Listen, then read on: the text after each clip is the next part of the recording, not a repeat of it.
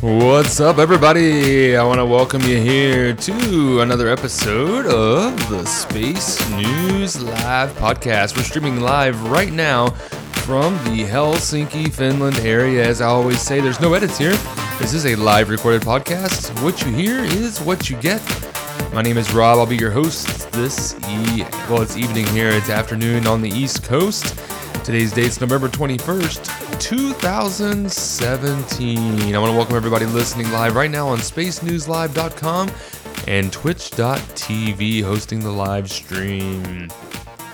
What's up, everybody? Sorry, I got a little bit of a late start there.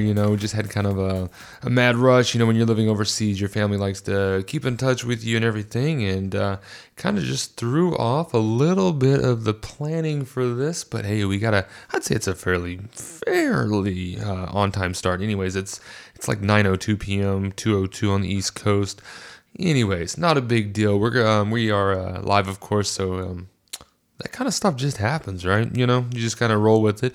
But we do have a good show right here for you. Lots of good news, lots of good things happening over at NASA, SpaceX, the space station, all of our favorite friends that we keep in touch with and up to date with. So we'll start it off right now with a launch that kept getting delayed and finally, we weren't really sure. At one point, NASA even wasn't sure when this launch was going to happen. On their projected launch schedule, it was just like, it'll happen no sooner than this date, but we don't really know when it's going to launch. So anyways, the JPSS-1 weather satellite did launch. So we're really happy about that. NASA successfully launched the JPSS-1, or also known as the Joint Polar Satellite System 1, was launched on board a United Launch Alliance Delta II rocket from Vandenberg Air Force Base in California. It launched at 1:47 a.m. Pacific Standard Time on Saturday, November 18th, which is also around 4:47 in the morning Eastern Time. Probably not many people were up to watch that, but that's okay. That's what replays are for.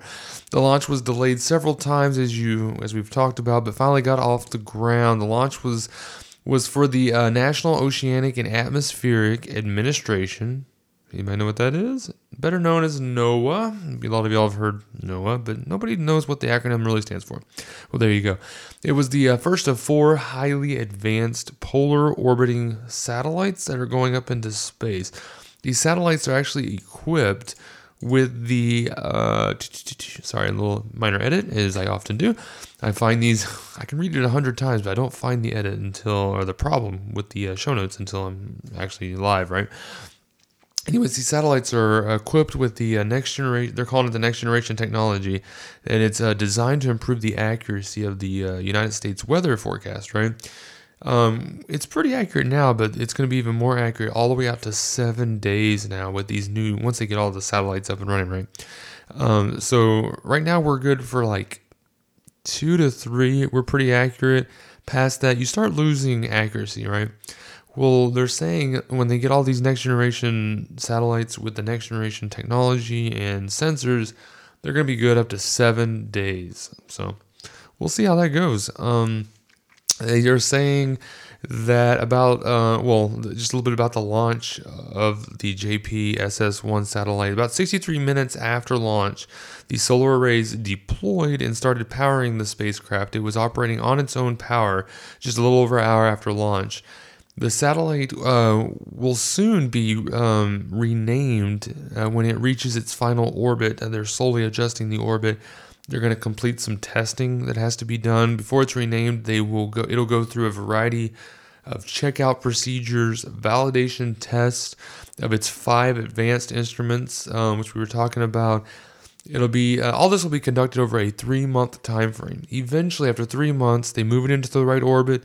test the 5 sensors rather extensively.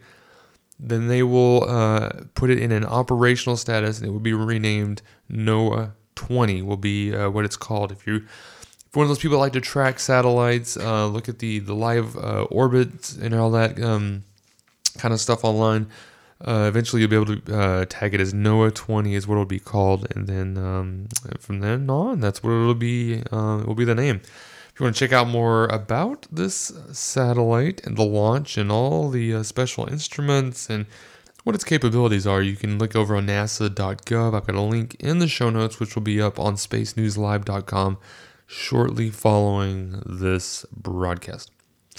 With all the talk of the private companies promoting space travel, we're all about trying to get the common man into space. We want to make tourism space travel a routine thing, just like flying on an airplane. Well, needs to be for space. There's a need for space suits, right? You got to be able to have oxygen and protection, and going to space is not a smooth process, really. It's kind of a rough thing, so we need protection, we need air supply and things like that. And when you're in space, you got to be able to perform tasks just like you can on Earth, and it's very difficult with the big bulky gloves and all that. Well, there is a company that is tackling all these challenges. There's a company called Final Frontier Design. They just recently put their spacesuit that they've designed into their 3rd round of Canadian flight testing. The goal, like we talked about, is eventually being outfitted for space tourists on their flights. The suit is called the 3G 3G Intravehicular Activity Suit. And it has flown on board 3 Falcon 20 jets over Ottawa, Canada. And each of those Falcon 20 jet flights consisted of 18 parabolas to simulate microgravity, which, astronauts have been using to train in like the Vomit Comet for years. So in each parabola gives a few seconds of weightlessness. So they use this time to test the functionality of the spacesuit. This was the first visor down testing, they're calling it, with the full visor sealed in with its own air supply and everything, just as it would be on a real mission. So this is like the closest they've had to a real test of their spacesuit.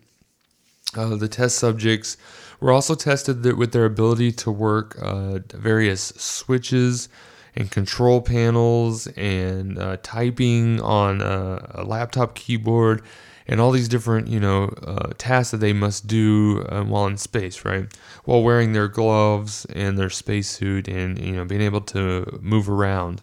The company is also working to develop, other ideas to improve things for space flight and make it more enjoyable for tourists. Because if you're paying as a tourist to go on these flights, you want it to be as enjoyable as possible because it's not cheap, right? You don't want to, be miserable the whole time and think, why the heck did I do this? What was the point in spending thousands and hundreds of thousands of dollars to do this? Because hopefully they're going to bring that cost down eventually, but especially at first, you're going to it's good that they're putting a lot of time and effort into research and development for these things. They're studying things such as cloud and climate change to help with the flights, space sickness, which was a huge thing. It's still a huge thing. It was really they talked about it during the Apollo missions. It's still talked about if you pay attention closely to the folks going on the space station. New people, when they arrive on the space station, they really get sick. They get disorientated, they feel nauseous, and they advise them to keep their head in a vertical position and almost kind of float around in a seated position, if you want. They say that helps because all the different modules are orientated different ways. In one, you'll fly through it and up will actually be the ceiling. The next one up might be to your left or below you. You may have to rotate 180 degrees to where now what used to be the floor is now the ceiling. and it really messes with people's heads. They get nauseous really bad. So, and they say for the first few days, 2 to 3 days, is when you feel it the worst. And they tell people as long as you keep your head vertical and fly, it helps with the wooziness.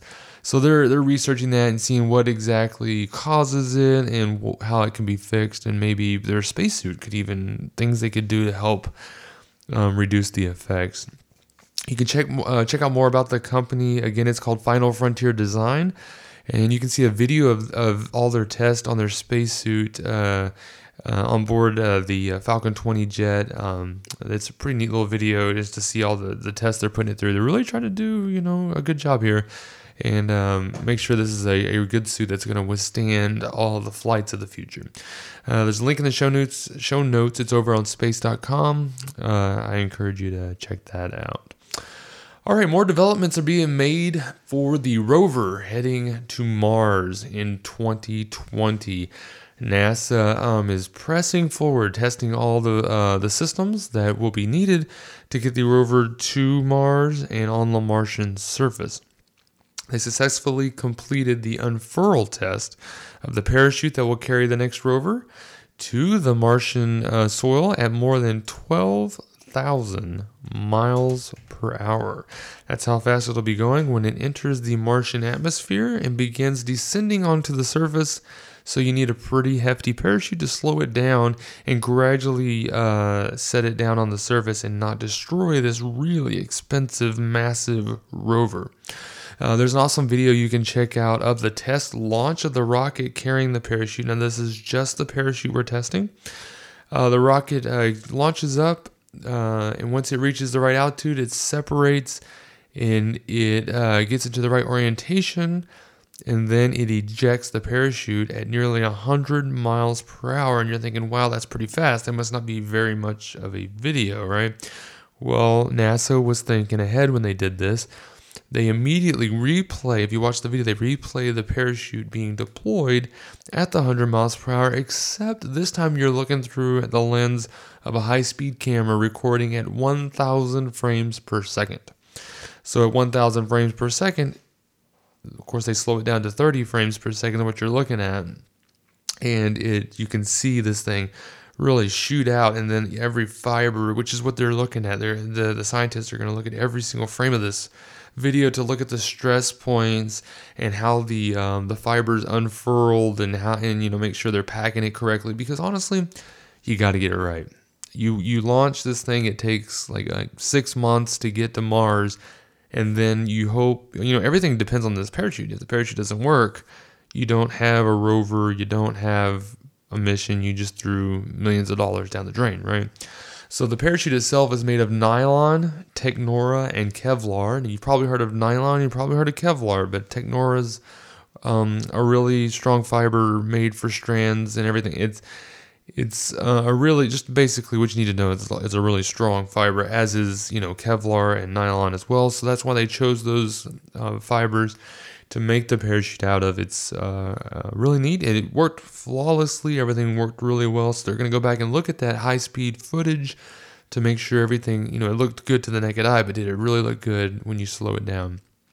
So that's what they're going to look at now over the next few weeks, and I'm sure there'll be more tests of other components to meet the 2020 deadline for the next rover. Check out the link in the show notes for space.com story and read all about it. Oh, excuse me. I got to take a little pause there. All right, so now that's going to do it for the news. The real big news was the launch of the JPSS-1 weather satellite. It finally got off the ground. We talked about the private companies doing the test of the new spacesuit, and then of course the rover parachute being tested. But upcoming events that you want to mark on your calendar coming up in the near future. Just announced on December 4th at 2:53 p.m. Eastern Standard Time. That is the targeted date and time for the SpaceX launch of the CRS-13 mission to the International Space Station. SpaceX will be sending a Dragon cargo resupply spacecraft from Launch Complex 40 in Cape Canaveral Air Force Base Station in Florida. This is a routine, I say routine, it's becoming routine, resupply mission. It'll be delivering more supplies and equipment as usual to the station, but it will also be delivering a NASA instrument called the Total and Spectral Solar Irradiance Sensor, or TSIS-1. They didn't give a whole lot of information about what this sensor, really does, but I'm sure we'll hear more about that in the future. But it's also going to contain a fiber optic payload, again, probably for communications of some kind, installing, maybe it's a future science, project, some computer network. But we'll find out more in the future, of course. But that's what's going on board the CRS-13 cargo mission to the space station. Again, December 4th at 2:53 p.m. Eastern Standard Time. That's the targeted date. You know how that goes. It may slip. On December 13th at 8:30 p.m. Eastern Standard Time, the Space Station Expedition 53 farewells and hatch closure coverage will begin. The coverage begins at 8:30 p.m. At 11:45 p.m. Eastern Standard Time. Now these times have held steady, so it's looking good. Of course, we got a little ways to go. Remember, things may slip, but 11:45 p.m. Eastern Standard Time will be the undocking of the Soyuz MS-05 with the Expedition 53 crew inside. So again, December 13th, 8:30 p.m. is the farewells and hatch closure. 11:45 p.m. is the undocking. The crew that will be returning to Earth includes Randy Bresnik, Sergei Ryazanski, and Paleo Nespoli. They will be returning to Earth. December 14th at 2:15 a.m. Eastern Standard Time. This is an early one. The landing coverage begins for the Expedition 53 crew landing in Kazakhstan. All right, and also one last thing to mark on your calendars, December 17th at 1 a.m. These are all in Kazakhstan, so it's crazy times on the East Coast, but 1 a.m., the Expedition 54-55 crew for the Soyuz MS-07 will be launching, and the coverage begins again at 1 a.m. Eastern Time on December 17th. And that brings us to a segment I didn't get a chance to finish. Again, it's been kind of hectic here. It was right before the show, and I almost delayed it just a touch, but I was like, no, I've got everything together.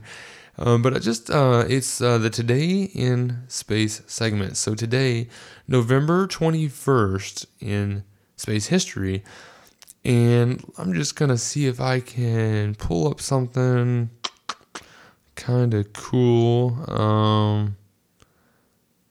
Let's see. In November 21st, 1964, Explorer 24 looks like went up. November 21st, 1966, M2 Flight 14. The Soyuz L-1 begins assembly November 21st, 1966 in Russia. That's kind of pretty cool. The first flight rocket, serial number 22701, began assembly on 21 November 1966, with mechanical assembly completed by 29 November. Electrical connections and tests were completed by 4 December 1966. Due to New Year's holidays, work did not resume until 28 January 1967. By 28 February, the fully assembled booster and spacecraft unit was completed in the MIK, including the 7K-L1P boilerplate spacecraft. There you go, some space history. I apologize for not really having everything together on that. We'll do better next time, I promise. All right, checking in with the International Space Station crew on social media. On November 16th, astronaut Randy Bresnik posted a tweet showing a time-lapse of the crew swapping racks on board the International Space Station. If you catch this, It's pretty neat to see them just kind of going 100 miles an hour, of course, over a long period of time, swapping out racks. He shows how much easier it is to handle large racks of equipment in microgravity than it is on Earth. He points out that you can move massive objects around like toy blocks. And honestly, you really can. It's really neat to see a single person just tossing a large rack around when it would take several people and probably a dolly or some other equipment, a furniture mover, to do that on Earth. These racks, and if anybody in the IT business, like myself, has ever moved a rack, you know that normally you take the equipment out of the rack because you want it to be as light as possible, right? They don't really do that there because there's no need. One person with one hand can just pick up a rack and move it. Of course, it's very slow. You're not twirling it on your fingers, but you can really move it really easily, which is really neat to see. And normally, if you're going to watch that, it's going to take a very long time because they're really slow in particular, and they read instructions and remove very particular bolts, and, the time-lapse shows everything in a matter of seconds. Kind of cool. Also, the International Space Station crew have been quiet lately. They haven't really tweeted out a whole lot, so I dug in and checked in with our old friend Jack Fisher. What has he been up to since he left the space station? He's back on Earth. Well, it turns out he's been really active on social media. If you follow him, you probably know he's been enjoying traveling around, talking to various groups, mostly in Colorado. In fact, I think nearly all of them have been in Colorado. He's been talking to them about his time on board the space station. One video that he retweeted was a post by the Children's Hospital in Colorado.